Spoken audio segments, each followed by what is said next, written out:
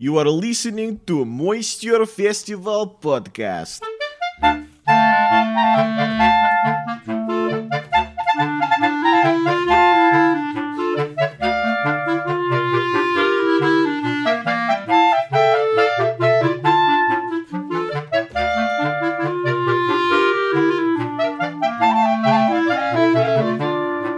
Welcome to the Moisture Festival Podcast, folks. I am Mr. Matthew Baker, and I perform a weird comedy and stunt show. And I'm Louis Fox. In the festival, you know me performing hand shadow puppets, but my day job is I'm a magician. Yeah, we are both been performing at the Moisture Festival for a number of years, and this podcast is dedicated to peeling back the curtain and giving you a glimpse of some of the performers, the talent, the people, the volunteers, and the board of directors that make this festival possible. I think you'll be amazed at all the work that goes into making the festival possible, too. It's not just a bunch of people showing up and doing a show. They're building a community, which you can actually help sponsor and support through donations. You can do that with your time or financially at moisturefestival.org, and you click the contribute link, and there's tons of information on how you can help keep the festival running. And if this is the first time you're even hearing about the Moisture Festival, congratulations, you stumbled upon something that's amazing. But it is a 4-week festival that celebrates variety arts in the Fremont neighborhood of Seattle. And let me tell you, folks, I've been a part of this for almost 13 years, and it is one of a kind. Yeah, it's actually the largest festival of its kind in the world, and features some of the best entertainers, comedians, hula hoopers, whatever you can think of. They have it. They have it.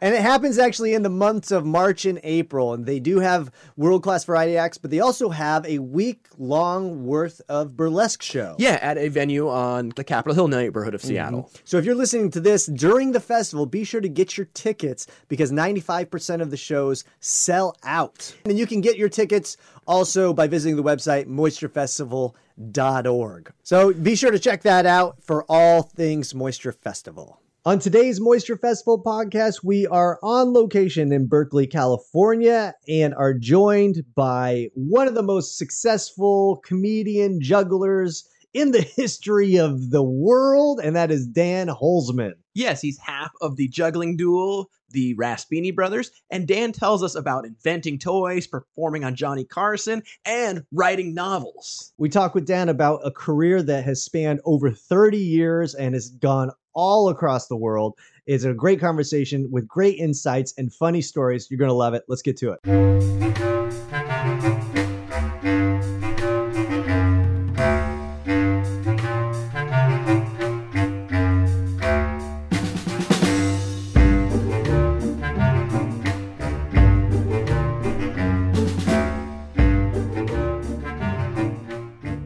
Our guest has done just about everything there is to do in show business. He has opened up for Robin Williams, Billy Crystal, Howie Mandel, Gary Shandling. He holds 2 Guinness World Records and has made 2 appearances on The Tonight Show with Jay Leno and even 2 appearances on The Tonight Show with Johnny Carson. He is a 6-time TED presenter, a childhood actor, and has even done a presidential command performance.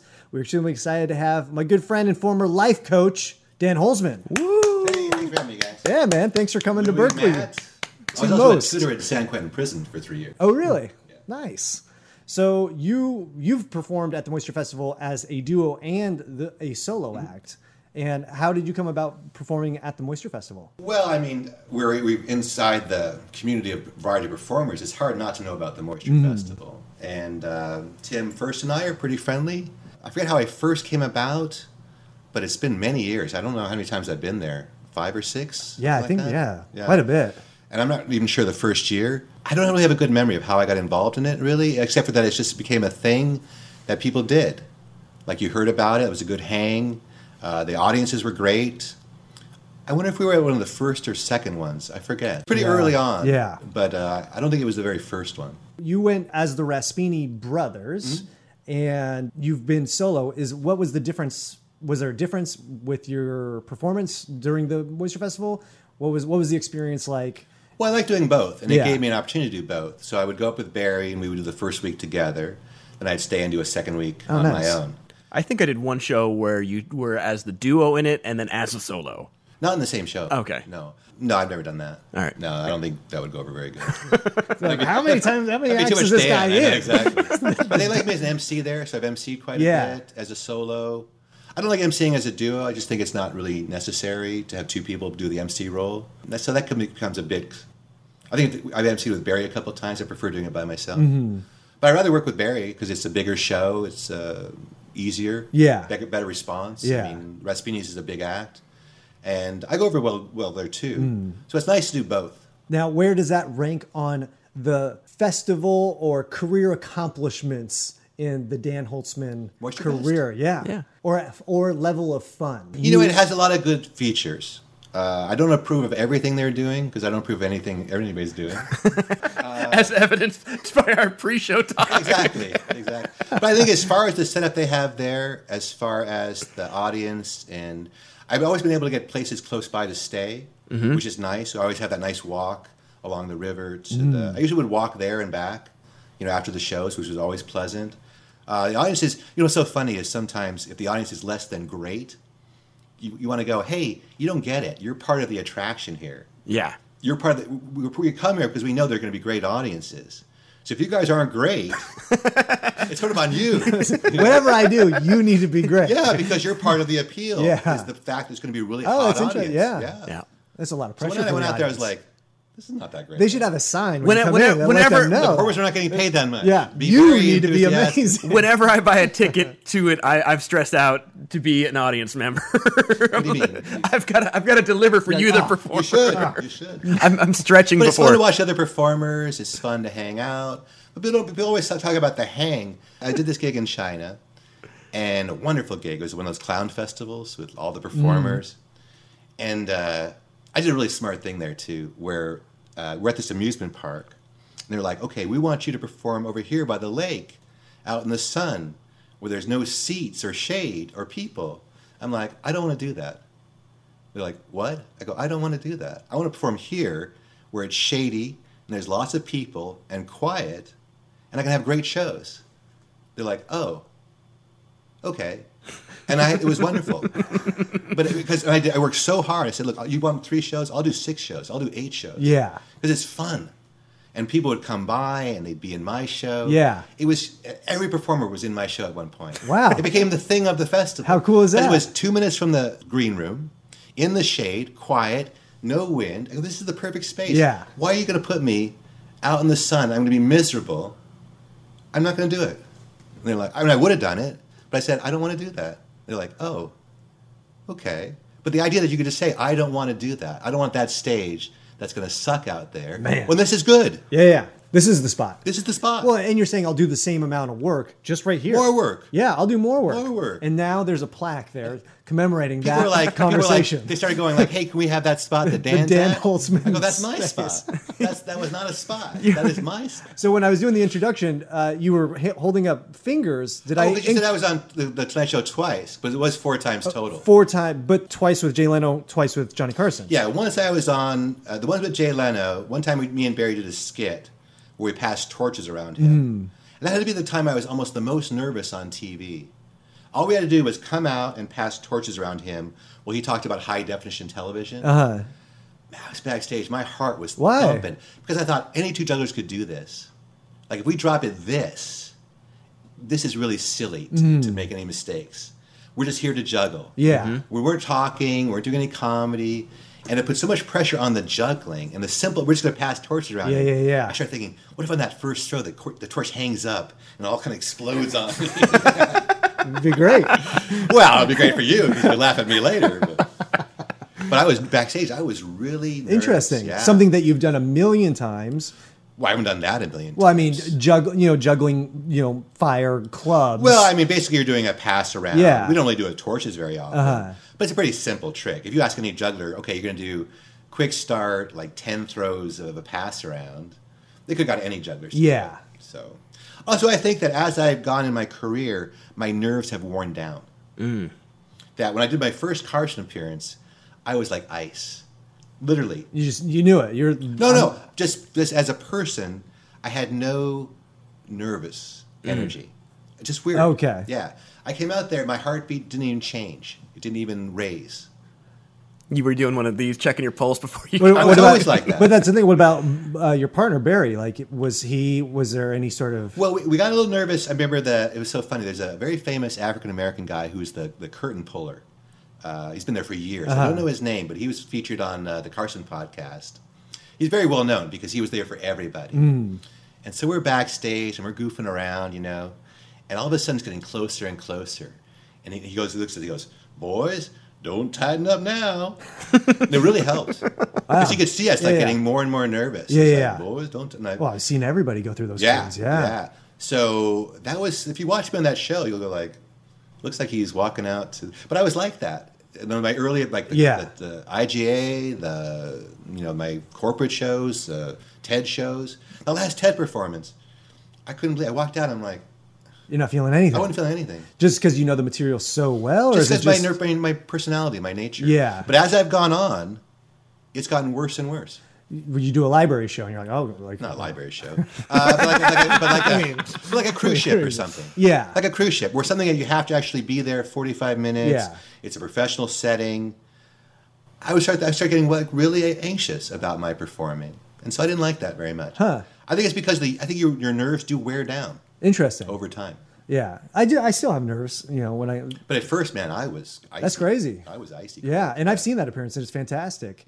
And It was long. Yeah, 8 it was minutes. like 8 minutes, Yeah. and you had Carson throw you the club. Yeah, we did both times with Carson. We used him as a volunteer. Neither time did he rehearse, but both times he was a perfect volunteer. Yeah, but is that like a little bit worrisome going into it? You're like, our careers are sort of like hanging on this appearance. No, because it was so funny. When I went in there, I never watched the show. I wasn't really a fan of the show, so I never stayed up late. I'm not a late night guy. Obviously, I knew who Carson was. I knew the importance of, for jugglers, Air Jazz had been on, and Michael Davis. But realistically, I just was not fazed by it at all. We were very lucky that it was a spring break crowd. Mm-hmm. So we were ill-advised, and I would suggest people don't do this. We opened with a very topical joke, which now makes no sense at all. So I would advise. So if you watch it, you're like, what? Yeah, like it gets a big laugh, but it was like, we're the Raspinis, and we're Beatrice. What is that? Beatrice was everything at the time. It was like, we're water, and we're Beatrice. It was like an ad slogan. Gotcha. We're milk, and we're Beatrice. So it was a good line at the time. Yeah. But looking back, you're like, So who is knew? that Do your knew? plan your late night apperances around what's going 30 to years stick. later. Yeah. But who knew that there would be like YouTube, and before things would just disappear. Yeah. You go to a friend's house, they might have a VHS copy. But you weren't expecting things to last forever like they do now. And he nailed everything you needed him to do. Yeah, he knew when to step in. He knew the went beats. The worst ever was Harry Hamlin from LA Law. Remember that guy? Yeah. Harry Hamlin? He was married to Lisa Rinna, I think, with the big lips. Yeah.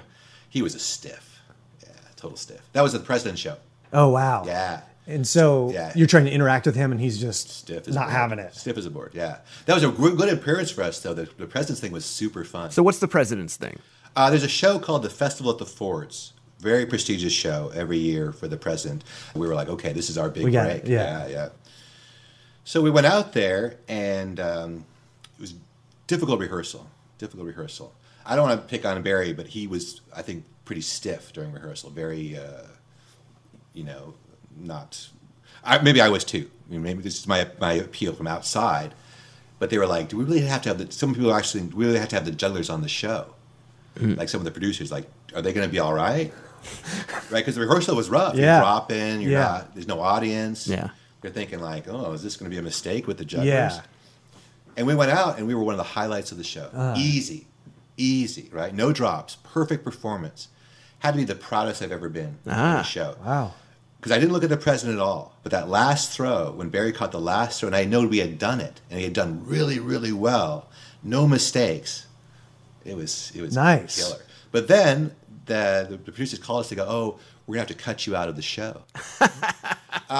Because it wasn't like just because of us. They really focused on all the celebrities. And they said because of the passing and the way the act was structured, we really couldn't edit it, and we really couldn't show the whole thing. So unfortunately, your guys are not. Oh, gotcha. Oh, that's too bad. It was too bad. But you still, It was great for our reel. Oh, absolutely. We still had the footage on our Yeah. reel. And you get to, it was Reagan, right? Yeah. It was Reagan's laughing, and yeah. Yeah, and we had a great shot of him in the audience. We got to meet him beforehand. It was funny, when we met him beforehand, there's a line. like a introduction line. So you'll get in the line, and so Barry goes first, and he goes, what are you going to do in the show? You know, or something like that. He goes, well, we're jugglers. He goes, Mommy, they got jugglers. So Nancy next to him, because Nancy was next to him, he goes, Mommy, they got jugglers. It was so much fun. Why do you call him Mommy? His wife. He called her Mommy. Mommy, they got jugglers. But he was actually excited. That's great. He was like, oh, jugglers. Did he come up to you after and go, you weren't as good as Michael Davis, but... No, there was no after. But what's funny was when he was on stage, we were all lined up behind him. I kept thinking, I had two thoughts. First was, boy, his suit is so wrinkly in the back. It was really wrinkly. And second, I could rush out and push him. I can take this guy down. I know how I'll get on the program. We talked about that with Carson, too. We thought, because the second appearance, we passed knives around him. We thought if we actually hit Carson with a knife, we would be the most famous jugglers in history. Oh, yeah. Absolutely. Yeah. And how long did you guys entertain that idea? Not very. We didn't think about it until afterwards, really, to be honest. But then another chance we had was at the O.J. Simpson jury. Mm-hmm. And we did think about saying, because they gave us no vetting at all. Okay, back up. Okay. What did you do for the... Well, okay, so O.J. Simpson, for the people who are living under a rock for many years. Or under 35. Under 35. Famous football player accused of killing his wife. We didn't go back that far. His real name was Orenthal, but they called him the Juice. His stats in 1972. He won the Heisman back in. All right, so they had this long trial, and I found out that the jury was being sequestered on the weekends. The whole trial, they were sequestered. So on the weekends, they would bring them back to the courtroom, and entertainers would come in. What? And entertain them. And I'm like, that's another thing, another tip for performers, is you got to look for opportunities. You got to look for you have to glom on to things that are more popular than you. Like we also passed knives around John Wayne Bobbitt. Remember John Wayne Bobbitt? Yeah. So find things that are more popular than you and try to glom onto them. So people under 35, who is John Wayne? John Wayne Bobbitt. I think that one needs a description. Okay. He was a man whose member was cut off by his wife because she got upset with him one night and decided that was appropriate punishment. It was reattached, and he became a sort of a celebrity. Yep. And he even did a porno called Frankenweenie. Was that the one you were? Is that when you did it? Every time I try and rent the Tim Burton short Frankenweenie, I always get the wrong. My wife's like again. I went the one with the dog, not the one with the weird penis. Okay, so back to OJ. So I found out that they were having entertainers. So how do you get involved? You write a letter to Judge Ito, who was the judge, and you say, I want to be an entertainer and come in. That's all there was to it. So Judge Ito is also booking. He's also the booker. He gets 10% commission. He was also booking the Laugh Factory in Hollywood, which was weird at the same time. I always thought that was that. So we go in. There's nothing. There's no vetting. There's no don't say this, don't say that, don't use knives, don't use anything. We're bringing in giant machetes. We're bringing in garden Was there any weasels. don't talk about the trial at all? Nothing. So we go in there. We could have been like, hey, we're going to use these machetes, just like the one OJ had. Yeah. I love that when you say look for an opportunity, that a murder, you're like, that's it. There's our moment. I thought he was guilty all the way down the road. But what was funny was we get there, and I heard a interview with Blackwell, who was a famous fashion designer. His thing was he had the worst dress list. Yeah. That was Mr. Blackwell, they called him. I don't know what his first name was. Mr. Mr. Blackwell, like Yeah. Mr. T. First name Mr., middle name period, last name T. But he was Mr. Blackwell. And he was on this show going, oh, they love me. They gave me a standing ovation, and they love my fashions, and they couldn't get enough of it. And we were talking to them. They go, oh, God, we hated that last guy, Mr. Blackwell. He was so boring. What did he do? He just comes in and He talked about fashion. He just comes in and criticizes the juries. Yeah. Oh, that jean jacket is terrible. But what's funny was, I realized, people can say whatever they want because the jury can't talk. So you can go, we were the greatest. They said we should come back every week because they couldn't interview the jury. When you do a show, you get a gauge of the audience's level. Like if they try to heckle you or you do a joke, they really got that joke. This is a pretty sharp crowd. Not a sharp crowd. But a great experience. Absolutely. I was really into it. It was great to see the the jury room. There was all this documents back in the back room. Like, what's this? In your green room where you're getting changed, you're like, and the glove does not fit. But there was nobody. Nobody saying, hey, don't mention the trial. That's wild. Don't mention OJ. Do you think that would happen today? They would be as equally as sort I don't know. of loose? I was so surprised there was nobody. Nobody let us in there. It was just us, a deputy, maybe a court person, and the jury. Wow. Very. It was very fun. Going back, like you, after Carson, I know that you got a call. You got calls like after your appearance on Carson to. Well, we got one call that was really good. Okay. Yeah, because Billy Crystal had watched the Tonight Show. Yeah, and had talked to his management because he was going on tour and he wanted an act that was funny but that wouldn't step on his toes. Mm-hmm. And he thought, oh, these guys are funny and they're not doing any topical material. So that was our first big show. Our first show was Atlantic City a week at the Sands Hotel with Billy Crystal. Wow. Yeah, $10,000. That's great. Yeah, from guys who work in the Renaissance Fair, Yeah. doing the Variety Arts Theater.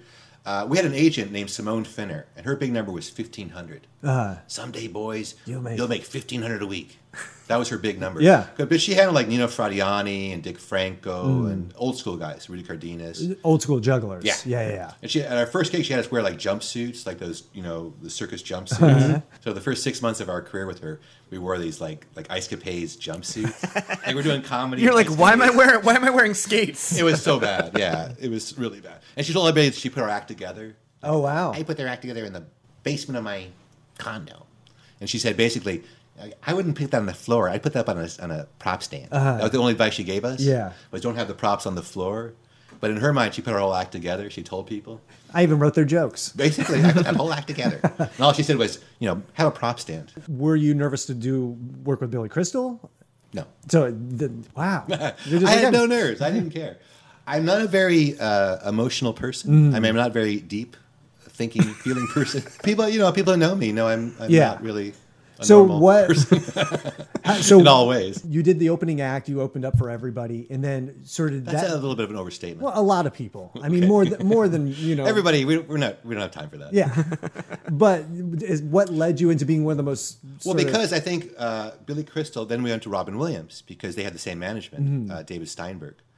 I think what it was with the comedians was they realized, we found an act that really warms up the audience well, but doesn't do any material that we isn't going to hurt the comic. So we ended up doing David Brenner and Jay Leno and Dana Carvey and Dennis Miller and a bunch of comics. Yeah. But even musicians too, though, right? Oh yeah. We worked not as many, but we did a nice tour with Patti LaBelle, which was really fun. We had a funny interchange with Paul Rodriguez, the comedian Paul Rodriguez.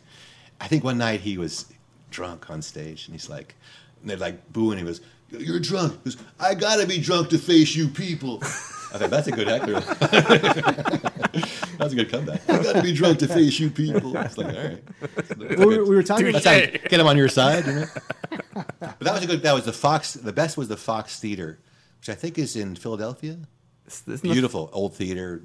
Great crowds. And how did you sort of transition into being like corporate entertainers, like high-end corporate events? If we look at our career, it went through these different stages where a door would shut and like the next door would open. Like the opening act market disappeared. Literally went from 75-80% of our work to like 5%, like in a year. This is what happens. This is what I think is going to happen too, a little bit with COVID, is I talk about the Las Vegas musicians strike. Back in the day, the musicians wanted more money, and so they all went on strike. And so the producers replaced the bands with click tracks, like maybe a drummer, but like a recorded music. Nothing changed. Like the bottom line, the attendance was still the same. They made more money because they weren't paying the band, and they never went back. Some went back, but most of them lost the orchestras. So there's no live music at the shows. Every review show used to have a live orchestra. One time we were at Caesar's Palace, which we were lucky enough to play like 3 times, which was wonderful. I could tell you a story about Caesar's Palace, though, but I'll get back to it. But this was the Golden Nugget, or the Desert Inn. Sorry, Desert Inn. We just took a tour of Las Vegas. Yeah, this was old school before. The Desert Inn and Golden Nugget are gone. They were the old school places. Desert Inn was great. We did a bunch of shows there. One of my favorite places. But the guy, he comes, he goes, "Look, we're trying this experiment where we're doing it without the opening act." And he goes, "Not looking good for you guys." Yeah. The 15 minutes cost them like $200,000 in the casino. Yeah. So if they can shorten the shows, they're making more gambling money. It's not just what they're paying us. Yeah. And then we got pretty good money opening act, Yeah. not corporate money, but good, solid money. But they were losing money in the casinos. And they realized, oh, that's when they went to an evening with. We can cut it to a 60-minute show. Audience is the same. They're paying the same. Everybody's still happy. And we get that additional gambling revenue. Mm-hmm. Literally overnight, it went from, let's say, $5,000 a gig. Our last offer was $500 for a weekend with Howie Mandel in Lake Tahoe. Wow. And we said, no, can't do it. Even though he's a good guy. Yeah. Well, he did some solid. Didn't you like name a character on Bobby's World after you guys? Don't know about that, but we got to tour with him in Learjet through nice. Canada. Nice. So we got to know him pretty well. Yeah, I don't know where I got that. I think there was there was a Raspini. One time he went on the Tonight Show and he brought us up just on his panel. He's just like going like, so how you doing, Howie? I'm touring with the Raspini Brothers. Raspini Brothers, who are they? And they actually went on a little riff about. That's nice. Because he had a joke he wanted to do about magic. Gotcha. He kind of led into it. Yeah. then Howie goes, "Don't you remember they were on your show passing They tried guys to around pretend that it was like 2 weeks ago. Who's that? Raspini Brothers. I never heard of them. Did they open for you last week? I like Jay Leno. He's a good guy. So the door shut on the opening act. Yeah. But then, okay, so what you wanted for the corporates, you wanted TV footage and celebrity endorsements. And we had that like crazy. Yeah. So we had the President's Show. And we had a good act. And corporates were booming, like in the 90s, really booming. They were trying to outbid each other to see who could spend the most money, it seemed like. Like we had Kenny Rogers for $80,000. Well, we got Billy Joel for $120,000. So they were throwing money like crazy, even for us. Not that kind of money. Yeah, we got the Raspini Brothers for Raspini money, yeah. $30. Well, yeah, exactly. Wow. We got them for $30. But that was good. But the thing about Caesar's Palace was the guy used to say something really funny. He used to say, when we got backstage, he'd go, "The substars are in position." I like that. The substars are in position. But we get to Caesar's Palace, right? We're going to open for, I think, Howie. And the light and sound guy is a total dick. We're thinking, Caesar's Palace, they're going to be like, the creme de la creme of everything. Guy has no time for us. It's just like, he's shoving us off. Like, I'm the Caesar's, I got this. We come out for our first gig at Caesar's Palace, no music. We come and introduce us. And we used to do like a 2-minute music juggling act to open our shows. Big mistake. I'll tell you about that too. But well, because what that was Dick Franco had told us, establish yourself as jugglers first, and then show that you're comedians. Because that's what he did. For us, that was the exact opposite. Was we should establish ourselves as comedians first and then juggle. So before we used to come out with this 2-minute like big band, and it usually worked pretty good, but sometimes, like we did Universal Amphitheater, and it was like 2 airplanes facing us. The lights were so intense. You came out there, you were just like, you did no rehearsal, nothing. Yeah. It was like impossible. And that was for El Puma, Jose Rodriguez, El Puma. Ooh. He was a nobody. He was like a Spanish star working Universal Amphitheater, who we opened for. Probably one of our worst gigs. Because nobody, they're all Spanish speaking. Did you ever get like a call to open up for somebody and you're like, I have no idea who that is? Toby Keith one time. Oh, yeah. That was before he was a famous country guy. But I remember thinking, who's this big slab of beef? Yeah. But it's so funny because then we go out there, then we go, okay, all right, we're going to try that again, everybody. We come out, same thing, no music. Yeah. Hey, third time's the charm. We come out and they finally play our music, and people are like, that opening was so funny, you guys, with the guy not playing the music, and it was just the guy being a total unprofessional Jeez. at Caesar's Palace. Wow. So you transitioned to the corporate world, and you guys did that for years. Yeah, a good 10, 15 years. Yeah. I had a good living. It was very good, very profitable. I made a nice living. Barry took care of like all the business side of things, like the airfares and the contracts and the that side of it, talking to the clients. Yeah, there wasn't that much negotiation, I don't think. We had a certain set fee, and a lot of times we worked through agents who we worked for a bunch. So they we established relationships with people. Yeah, we used to do a big mailing every year. That's how I used to do it back in the day. Yeah, VHS tapes, brochures, 400 packages you put together and you sent out. Yeah, there used to be a thing called the Cavalcade of Acts and Attractions. It was a big, they might still have it. It was a big trade journal. You go through it, you look at it, he handles the Amazing Jonathan. This guy handles Carrot Top. Or you look for anybody variety-oriented. Because if you send it to someone who just handles music, they're not going to book you. Yeah. They have the Amazing Kreskin, whatever. Yeah. So what? And I mean, you've been doing this over 40 years? I learned to juggle in 1974 when I was 13, and my first job was probably when I was like 16 or 17. So yeah, 40. So I've been juggling over 46 years. So what was your first job? I had some cheesy jobs. I remember like a street fair I did. I remember this one time I was already kind of like questioning the authority of the people doing the shows. Because there's like this bad circus tent at a fair. And I remember nobody was going. And I said, why don't I go out there and do some juggling in the midway where people can see me and encourage people to come over. They go, well, if they see you juggling out there, they won't pay to come in here. I'm like, well, they're not paying to come in here now. Already, yeah. And I remember they had the oldest belly dancers in the world on that show. I remember they did it's a good selling business. point. Yeah. And I went to mime school because when I was 17, because that was like the only thing that seemed juggling oriented, Richmond Shepherd Mime School. And so my first job was as a mime, which I hated because I wanted to talk. As you can tell, I'm very talkative. It's the world's And they loudest didn't pay mime. us. They didn't pay us. They said that one of the mimes had stolen, so they weren't going to pay any of the mimes. I'm like, is that how it works? I think it's the producer. I think the producer says because he went all these guys from mime school like didn't do nothing. I think he got this money. He said, "Oh, one of the mimes stole. We're not going to pay anybody." I'm like, is that how it works? Someone else stole, and I'm not getting paid. Yeah. And I'm like, oh, okay, and I didn't get paid. Yeah. So So that was it for you. So my first job was like, oh, showbiz sucks. No, I was never a mime again. But it was mainly to learn the craft. And there's a couple of jugglers who came in. Gino Jones came in. Greg Dean came in. They had this audition one time where all the local variety people came in. Flying Karamazovs. Like all the big name variety came in to audition. So that was really cool to see that. Yeah. Yeah.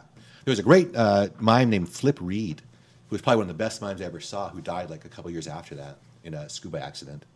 But if people look on the Gong Show, look up Flip Reed. Wow. He's an amazing bodybuilder thing where he like pretended to be lifting and he could expand his chest until he was like really big. And super talented guy. I was so sad to hear that You became disillusioned with the miming, and you were like Very quick. juggling.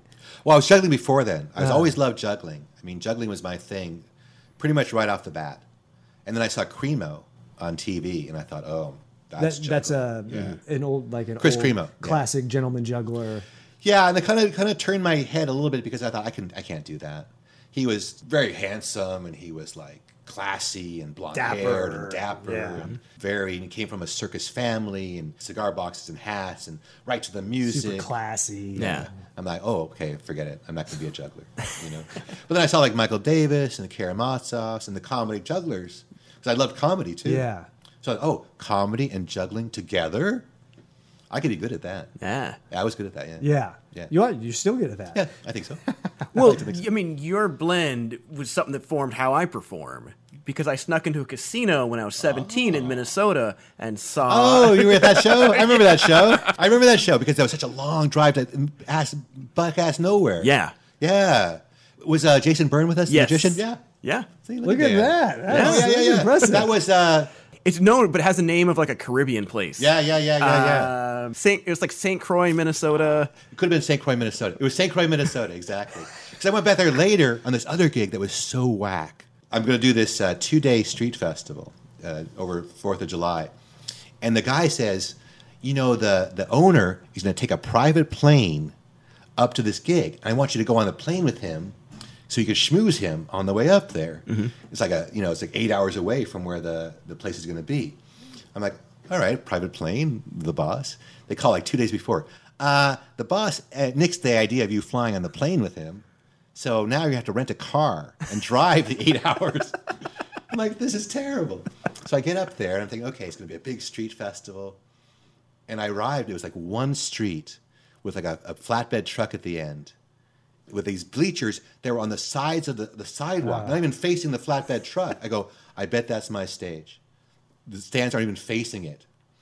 And sure enough, that was my stage. And the woman goes, oh, we decided not to get a sound system this year. We wanted to save some money. So I'm like, okay, flatbed truck, no sound system, bleachers over here. The saving grace was nobody showed up.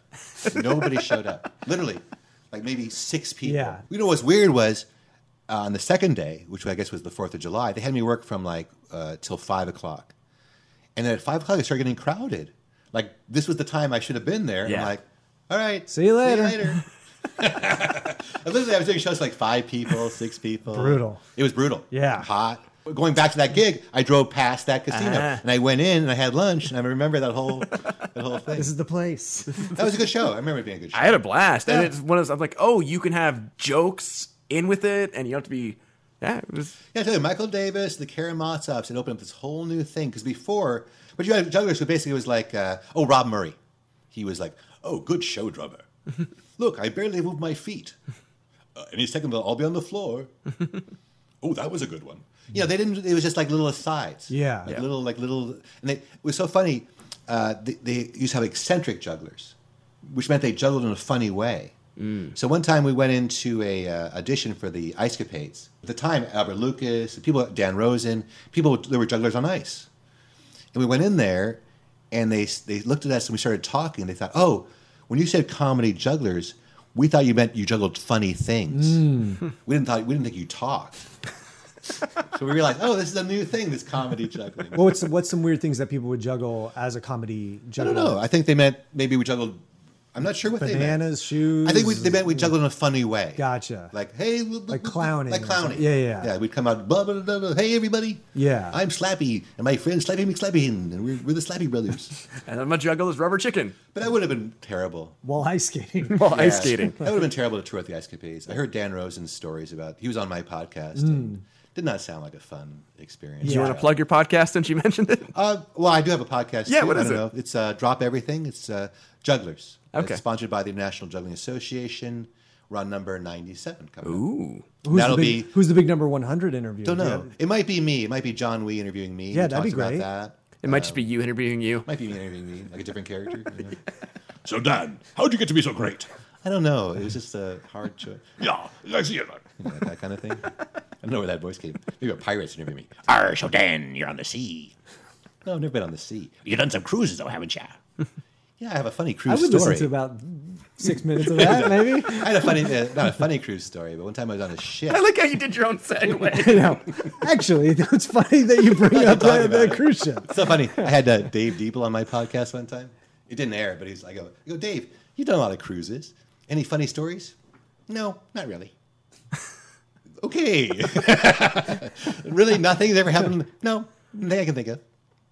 All right, next. All right. Really? Okay. You're like, I had 2 more questions in this hour conversation. I figured that would take up the whole funny day. things happen on cruises. You do cruises. Yeah. They're crazy. Well, it's not a funny story, but one time we were on a cruise, and we were the closest ship to a ship that had sunk. Had recently sunk. Yeah, it was still out there in the water. It was called the Fish and Fuel. It was sinking while you were close to it, or we got to it, and the boat was bobbing in the water. You could see the end of it sticking out of the water. And was there and people all the crew were lost at sea. Oh my God! All the crew were lost at sea. So it was so weird to be on this big ship looking over at this. They had the lights. They showed the lights on it. You could see the bottom of the aft or the prow or whatever you call it, bobbing in the thing, knowing everybody's dead. Oh my God! All the crew is all dead. I think it was half a dozen or people. And here you are on this ship, and next thing you know, like, okay, back to the buffet. All right, let's go to the Bahamas. Yeah. You're like, we were the closest, but there's nothing they could do. Hey, folks, there's a conga line up on the Lido deck. An hour later, you're at the midnight buffet, stuff in your face. Yeah. And you're like, well, sorry. Yeah, I mean, I've been on ships where someone has fallen in, and we've had to go over and search for them, and they found that. Wow. But that is bananas. That was pretty bananas. The Fish and Fuel, I still remember the name of it. Wow. When was that? 20 years ago. Yeah. I've been on a cruise for probably 10 years or something, maybe. You do a Renaissance man. You do everything. Like, you even had a program. Not everything. Well, okay, I'm sorry. He doesn't do roofing? Just speaking. I don't do the roofing. But you had a program called the Renaissance Man, where it's like during the day you didn't want to waste time, so you wanted to sort of maximize your free time. And so you got on a program where it's like you time yourself, where it's 60 minutes doing this or that. Well, you set or goals. that. You set time goals. It's called the Renaissance Man Training Program. And, I'm always on a modified form of it in some way. Like, I always have goals. Like, if I practice, I want to practice a certain amount. Mm-hmm. So, like, right now, even though I'm not doing the full program, I have a new act I'm working on. So I have a minimum of 2 hours per day of practice. So I time it. So I make sure I hit my 2 hours every day of practice. Yeah. Is it 2 hours in a chunk, or is it just... No, it's 2 hours anyway. I want to do it. Yeah. But I believe, like, what Francis Brunn, the great juggler, said. I live by the motto of Francis Brunn. That's what he said. He said, "I live by the motto." That's his brother. He said, "I should probably follow through with the motto." He said, "Show me the money." Well, that was Cuba Gooding Jr. And, no, he said, "Without practice, there's nothing." And I believe that. Without practice, there's nothing. And what's some other skills that you've sort of practiced that you have maybe not put into performance, but music. Yeah, I play music, art, writing. Well, art, I write. I play instruments and I draw and I dance, tap dance, and all kinds of talents I have. Yeah. Well, now I just heard you have a new novel coming out. Well, it's being proofread now. Okay, no, but then that implies there's a previous novel? Yeah, I wrote. There's Alex wrote about a young juggler called Alex the Great. So the writing thing was interesting because I kind of went through this process where the first book was a book of tips, which was perfecting and practicing your act, 1,001 tips. And then from there, I thought, okay, I want to do something about my life, like a real life thing. And I was a driving teacher for a year, just as a lark, because I thought it'd be a fun job. I loved it. You get to meet young people and you teach them to drive, and I was really good at it. And I wrote a book called Driven to Succeed. So they combined stories about my career with stories about driving, and also my philosophies, because I have a lot of philosophies that have helped me hopefully become a success, I suppose. And so from there, I thought, okay, my next book should be fictional, but I want to ground it in a world that I know. So I ground it in the world of Pier 39 and street performers. Mm-hmm. So it's about a young performer who's mentored by an older performer to become a professional juggler. So this last book, I thought, okay, now I've got to the point where it should be completely fictional, like nothing, just a book. And I had this idea about vampires, and so the book's called Budsuckers. So I thought, what would happen if you grew marijuana on the grave of a vampire? Would the marijuana give you munchies for blood? So that was the idea. You'd get the munchies for blood. So that was the idea I had in my head for years. Like, that's a good concept. So that's how the vampires are made, is the weed. Well, that's the effect of the weed that happens when they bury it on the vampire. Gotcha. And he wants to create an army of weed-smoking vampires, type of thing. They just don't have the energy to actually find the blood, or they're so spacey. They keep forgetting where the blood is. Trying to motivate your army of vampires. I rather sit on the couch. There's UFC fighting on, and I rather play internet poker. Teen Wolf's on. So that's being proofread now, and I'll just self-publish it, and it'll probably be out in July. Sometime. And you can get your other 3 books on Amazon. Yeah. But the whole thing, because you're involved in other products too. Yeah, I've also invented toys. Yeah, I'm also a toy inventor. Yeah, the volcano ball. So what is hang on? So what is volcano ball? Volcano ball was more of a juggling prop. I never really considered that a toy, but I made a lot of mistakes. And here's another good tip for you people out there: don't assume because you like something that other people will like it too. Mm-hmm. I love the volcano ball. To me, it was the most fun juggling thing I've ever done. It was fun. Yeah. And I thought, this is easier than juggling. It's kind of like the gateway to juggling. It'll pick up. Every juggler will want to sell it after their shows. Didn't work that way. So what is it? It's like a hourglass shaped tube that has a hole that you stick your finger in on the side. Mm-hmm. That allows you to stop the ball's passage through the tube, which allows you to spin the tube. It allows you lots of tricks because what it was, there was a prop. It was a straight tube with 2 balls, and that prop used to be sold in old juggling magazines.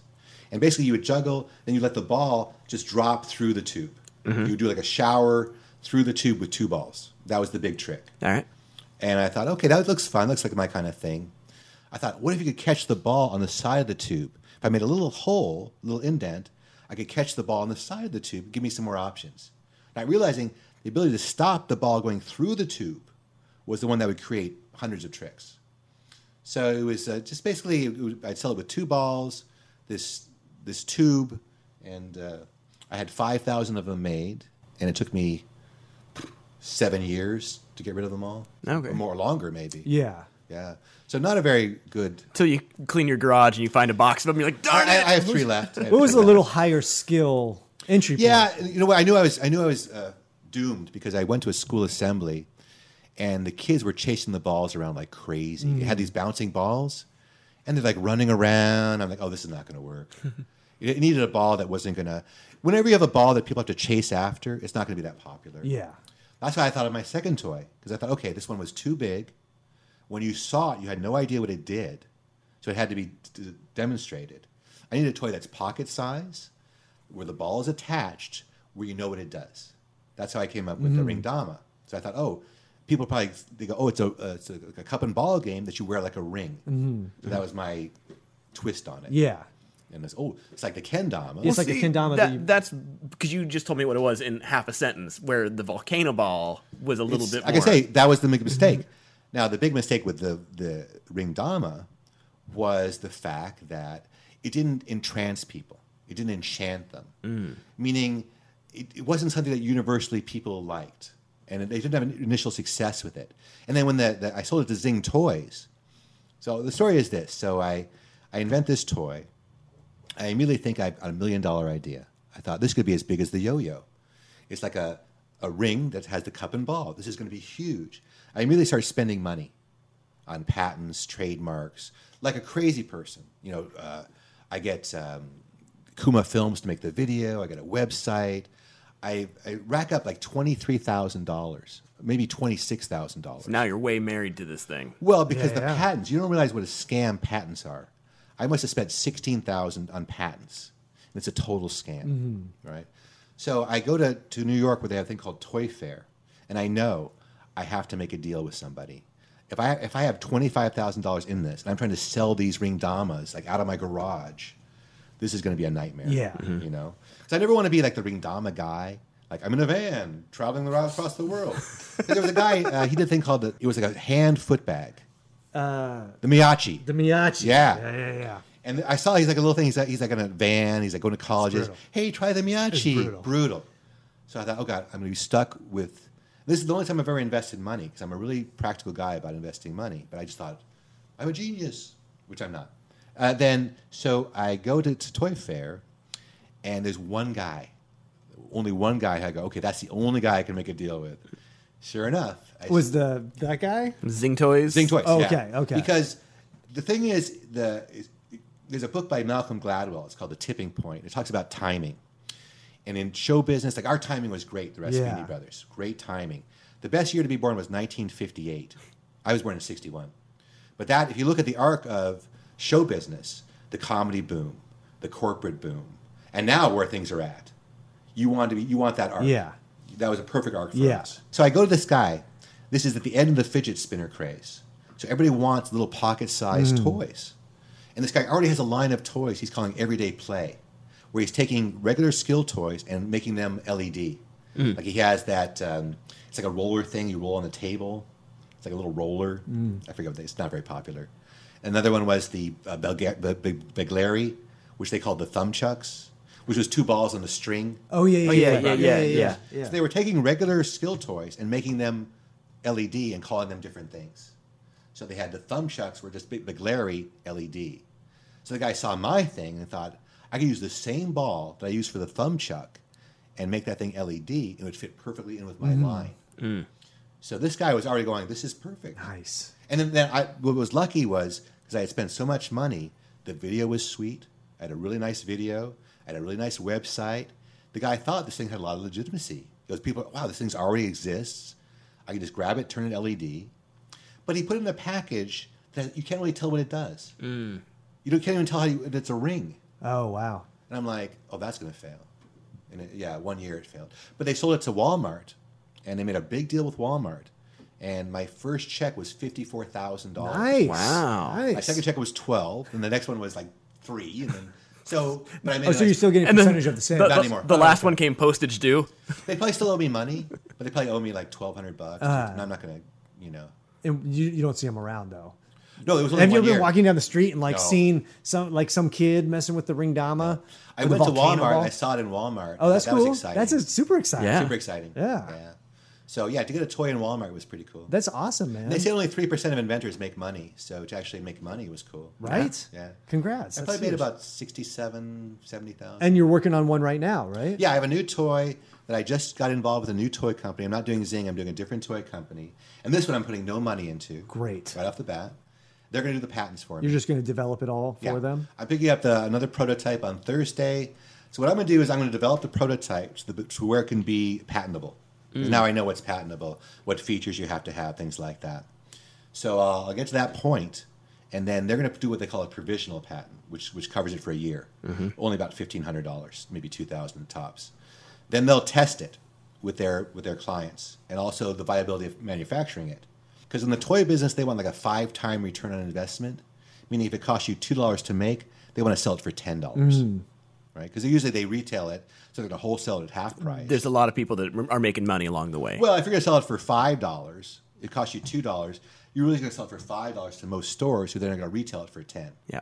So if they want to sell this product, I'm going to make, let's say, for $12, and they go, we can't make it for less than $6, it'll fail. It's out. It's out. Yeah. Or if the customers go, no, we don't want this, it'll fail. Yeah. So, but realistically, I have like $400 or $500 invested in it, and if they pick it up and they put it in their line of toys and put it out as a toy, could be the upside is tremendous. Well, that's what I love about knowing you over the years is like it's not just about performing. Like you're excellent at performing and doing your shows, but you're also always dabbling in other things. You know, writing books, creating products, you know, real estate, investing money. It's like you always have a vision towards the future. And yeah, I've always respected that about you. It's pretty amazing. Yeah. Well, it's all the same thing.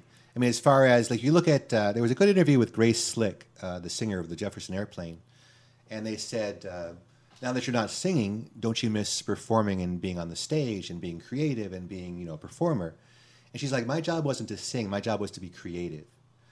Now she's an artist. She's a painter. She says, you take away my paints, I'll draw on this dirt. I'll do flower design. So to me, it's all about seeing potential and seeing opportunity and trying to be creative in my approach to life and my approach to juggling and performing. And because if you see in my routines, there's a lot of, in fact, I have an article this month in the E-Juggle magazine called Why Is There Only One Wes Peden? Where you see there are people who are very creative in juggling who've come up with thousands of tricks like Wes Peden, and other people have come up with 0.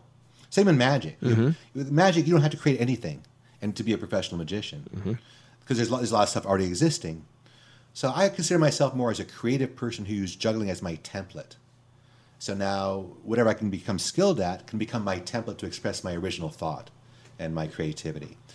Of course, juggling is my main tool because it's my most developed skill and most versatile.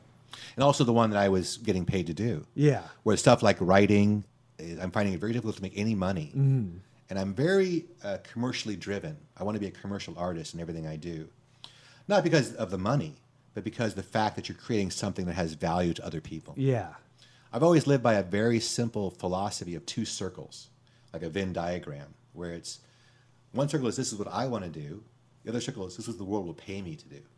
So where they overlap, like with comedy, this is what I think is funny, this is what other people agree is funny. That's where I'll live in my performing. Yeah. Some people are like, I think this is funny, screw the audience. The circles don't ever intersect. Other people are like, they'll do anything the audience wants, and those are the hacks. Yeah. So I like to think of myself as a commercial artist, meaning I only do things that satisfy me, but I'm not ego-driven to say, I like this, I don't care if anybody else doesn't like it. Yeah. I want to be a popular, like my books. I want people to read my books and go, I enjoyed that. Yeah. That was entertaining. Not I slugged it out because I paid $11 for it. Or I read it because you wrote it. Yeah. And I wanted to see what you did. Everything I do is meant to be entertaining. You know, I do puzzles too. I do Quipsels. Yeah. Is my version of a word game, which I do. Today was the 113th of the year. I do one Monday through Friday, a word game on my Facebook. What Quipsels. was today's puzzle? Today was LA cities in the United States. Okay. Yeah. And how many do you have of those that are backlogged? Like how many do you have? 0. So you just come up with them that day? Yeah. Oh, nice. Yeah, I write them every morning. Does that come out of a writing exercise that you were like, I'm going to challenge myself to? No, it's just once again, everything I do, I want to have my own version of it. So I want a toy, I want a prop, I want a word game, whatever it is. I want a puzzle. I have a new idea for an invention that I'm going to do. Sweet, man. Yeah, that's me. I'm an idea guy. Ideas are your lifeblood as a performer. Absolutely. Yep. Well, we don't want to take up all your time, but people can find you at danholtzman.com. They drop everything. Damn, Holzman. When people say Holzman, they always think it has a T in it. Yeah. It's just Holzman. No T. No T. Drop Everything podcast. You can get that on iTunes. Last name Holtzman, no T. No T. No T. First name Mr. T. Middle name Dan. And there's tons of videos on YouTube of No Dan. more questions. That's it. You have no more questions for me. You got Dan here. You got no more I questions. got more. I got, Go ahead. Academy Awards. Did that? How was that? Oh, it's fun. Yeah. But that was when they have the technical division. So it's not part of the actual Gotcha, the ceremony. But they have this was given away in the ceremony before. Renee Zellweger was the host. She was very pretty. How was she to interact with? Didn't interact with her at all. Oh, okay. She was very not known. Had no interaction with her. Yeah. That's why I had her doing the technical awards. But she was very pretty. And I remember saying, wow, she's very, very stunning in person and did a very nice job. It was really fun because it's at Beverly Hills Hotel.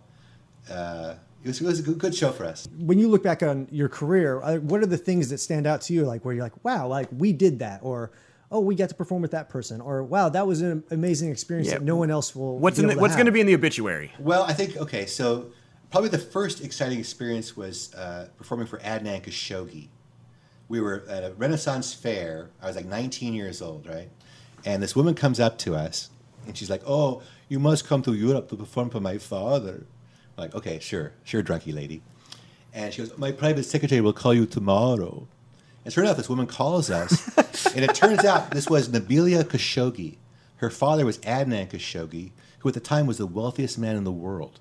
He was an Iranian arms merchant who subsequently became very infamous as an arms merchant and a pretty bad guy, like a universally. Yeah. Mm-hmm. And Khashoggi, I think he's the cousin of the journalist. The journalist, yeah. So Khashoggi's a very big name. But this is for Google and everything. We had no idea who this guy was. So like, okay, either we're going to go to Greece, Africa, or Marbella, Spain. So here I'm 19 years old, dressed in tights at the Renaissance Fair, and they're saying, okay, you're going to go to Greece, Africa, or Marbella, Spain to perform for this guy. They're going to fly you first class. I'm thinking, this juggling thing is okay. So that was probably our first big adventure. We ended up going to Marbella, Spain. They put us up at the Hotel del Golf, the same hotel that Sean Connery was staying at. So you see Sean Connery at the bar, like 007's there at the bar. Wow. Did not talk to him. Drinking gin and tonics. I don't know. Yeah, maybe shaking. I don't know. I did not go up to Sean Connery. He seemed very intense. Like you did not bother Sean Connery. I mean, it just seemed like he's there. Do not talk to Sean Connery. But we missed the big party, so they kept us there for 4 days, just at his whim, because eventually we're going to perform. Because maybe for him. he'll want you. And then finally they go, okay, today's the day. We ended up performing at like 3 a.m. on his disco. He has a private disco in his mansion for like him and his family, like for 8 people. And we asked for like $1,500. We had no idea. We could have got $15,000. Oh yeah, and how'd it go? They doubled it. They said, "Look, here's $3,000." How'd the show go? It was fun. It was fun. It was casual and easy, and we're knocking cigarettes out of his kid's mouth. I don't know why we did that. We never did. Cigarettes You're in his kid's 7. mouth. No, we were knocking them out. Oh, the kid was smoking, and he just walked up and smacked it out. No, You're we too young that to trick where you smoke. juggle and you knock the cigarette out of someone's Yeah. mouth. I think because we were just we wanted to milk our material. Yeah. And we were dressed in our Renaissance Fair outfits. That's what they wanted. Oh wow. That's how we just Okay, dressed in the Renaissance so Fair you outfits. got that. What's some other ones that I think touring with Howie Mandel on the Learjet for a couple of weeks in Canada was really nice. Yeah. Very show busy where you do the show, then you all go to the airport, and you get on the Learjet, and you fly to the next city. And they did a fun thing where their pilots, they would take off almost straight up in the air and then level off, and you could float in the Learjet for like 20 seconds. Oh, wow. Very illegal. You weren't supposed to do it, but Howie loved it. Yeah. Go on there, dude. And one time I did a backflip. I was able to get up in the air, turn all the way over, and get back to my seat while I was Wow. still weightless. Jeez. Yeah. And they put on Pink Floyd, and he was very straight, but me and Barry would, after our show, would probably doobie up a little bit. And they'd be on the Learjet listening to Pink Floyd. There's Howie. Floating. There's his road manager, this guy, Nick Light and Rich Thurber. Nick Light, his I think his brother is Rob Light, very big agent. Good guys. I think Rich Thurber might still be with Howie. He was like his assistant. And how was your time with opening up for Robin Williams? Was that on the list? Does that make the list? Oh or? yeah, for sure. The thing with Robin Williams, especially the first show. So, like I said, Billy Crystal had the same management as Robin Williams. His first show is like a 4,000 or 5,000 seats college date that we're going to do with him. And they take us backstage, and David Steinberg. There's also a famous comedian named David Steinberg, but this was a different David Steinberg. He says, we had Bobby McFerrin was our last opening act. He goes, usually they would chant him off. Robin. So look, why don't you do 25, 30, because then we can sell merch afterwards or take a break. If you only can give us 10, 15, give us what you can. They expect us to go out there and get basically robbed off. Yeah. And we went out there and killed it. Wow. And subsequently, and we could hear Robin backstage. Whoa, whoa, like laughing like crazy. Yeah. And he even introduced us, which was nice. He would introduce us every night. My friends from Russia, whatever he says, like crazy every night. And so being able to do that. But by that time, we had gone through the Renaissance fairs. You know, we did, our record was 21 shows in 2 days. Wow. At Dickens and Galveston. So we would crank them out. At the Renaissance fair, we'd do 8 or 9 shows a day. Jeez. And, you know, and they're all building crowds. They're all building a crowd. And you're probably just cutting your teeth. How much of the material later in your career was still from stuff that you created then? It's funny. We had a few routines that could be 7 minutes or they could be half an hour. Like we had the apple and carrot routine, which we did early on, which we stopped doing. The club passing, which could be like 20 minutes sometimes. Barry's ping pong balls and a knife pass around. So for a long time, that was our set. Whether we needed 6 minutes or 40 minutes, we would just milk it. Yeah. And we were the masters of milkage. We did like 20-minute club passing act, or 30 minutes. Just crazy. Crazy. But that was fun. I didn't really get to know him very well. I wish he had 2 modes, I thought. One was very on, and one was very removed, very kind of quiet. Other performers like Dana Carvey is like you just sit with him. You're like, he's a guy. He's just Chad. Gary Shandling was the best, the nicest. Yeah, I'd say him and Dana Carvey were the 2 nicest. Roseanne Barr and Paul Anka were probably the 2 worst. Just for being not nice people. Yeah. Well, it's been amazing to. I've been. You're not even scratched the surface. I've been a fan of the Raspini Brothers since I started. There's so much more that we've done. Getting to know you and seeing all the videos of all your appearances and all the stuff that you've done, and it's hilarious. And anyone who hasn't seen them, go on YouTube and check it out. They're quite amazing. Yep. And you've been an inspiration to both Louis and I. I helped you a lot, man. You have helped me quite a bit. You and that Alex Zerbe, both you guys. Mostly just telling us how bad we were.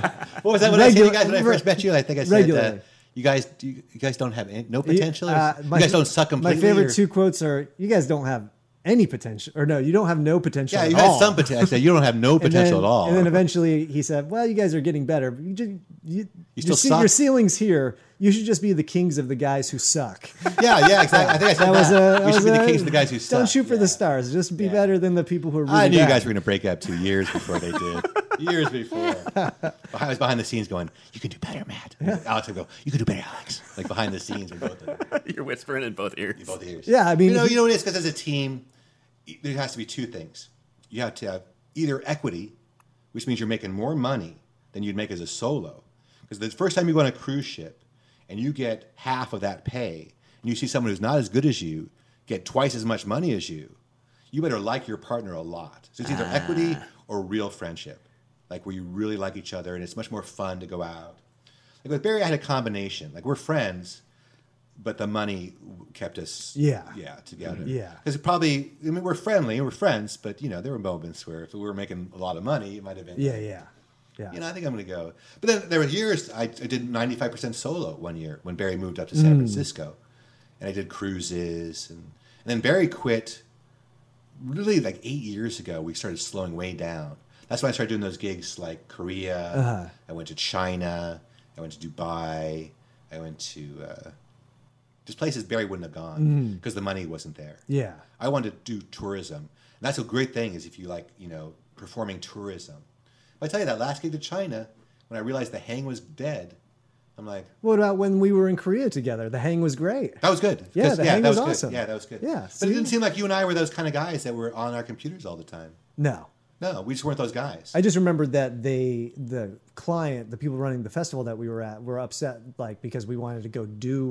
They were terrible. Yeah, it was really They had bad. this gig where, first of all, they all wanted us to leave together.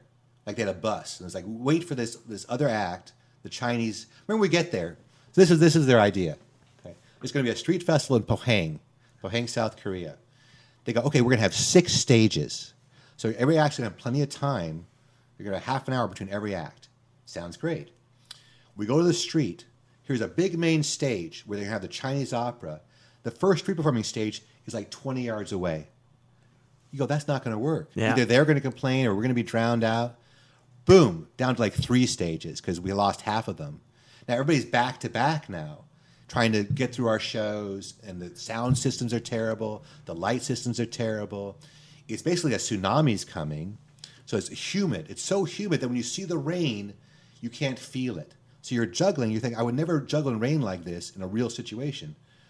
But it's so, you can't feel it, so you're there. There's no lighting. The sound sucks. There's humidity, like almost 100%. I thought it was a blast. No, the show sucked. The show sucked too. I hated the show, but I mean, because the audience was really bad. But I thought hanging with you, and I thought the hang there was a lot more fun. Like you and I were hanging. Yeah, we broke off from the group and yeah, went yeah. and did random stuff. But I don't think they would ever have us back because we were like, we don't want to come to your workshop. They wanted to go like come to the rehearsal for the Chinese opera. It's 3 hours long. Like, no thanks. Go to the rehearsal. But the worst was they wanted us to wait like a couple hours after you've done shows and you're sweaty like crazy. You're in this crowded area, and if you didn't do a show because we were passing the hat, if you're doing your show when those fireworks start going off, forget about it. Yeah. So everybody was pushing to try to get their show in before the fireworks, but the tips were lousy. Oh, it was brutal. It was brutal, but it was fun. I love this kind Yeah, of man, gigs. I had a blast. Yeah. I always say embrace the suck. Yeah, Sometimes you have to embrace the suck on Yeah. those gigs. It was fun, and that's what we were trying to do. but we weren't those guys on the computers. Yeah, no. You go now and you're sitting there. Everybody's on their individual device. You're going, this ain't showbiz. Yeah. Sorry. Well, Dan, this has been awesome. We really appreciate you coming in. This is showbiz, damn it. This is it. This is it. Yeah, This is the- this podcast is showbiz. I like how you're like, this podcast, we're both on laptops and you're facing you. We're here together. I'm actually watching soccer. Are you watching soccer? I watch UFC. Actually, that's on. Are you guys UFC fans? I just watched the last one. I haven't watched it in forever. Really? Yeah. I'm a big UFC fan. That surprised people. I love Ultimate Fighting. Okay, we have to wrap this up. Sorry. Our next guest is coming in a couple They're minutes. not here yet. Where are they? Was it What did you guys think of the fight last week? This is where you ended out, obviously. But there might be some gems still. Thank you, Dan. Thank you. I don't need to tell you how to do a podcast, do I? This is the part you edit out. All right, I'm hitting stop now. Oh, don't say stop yet.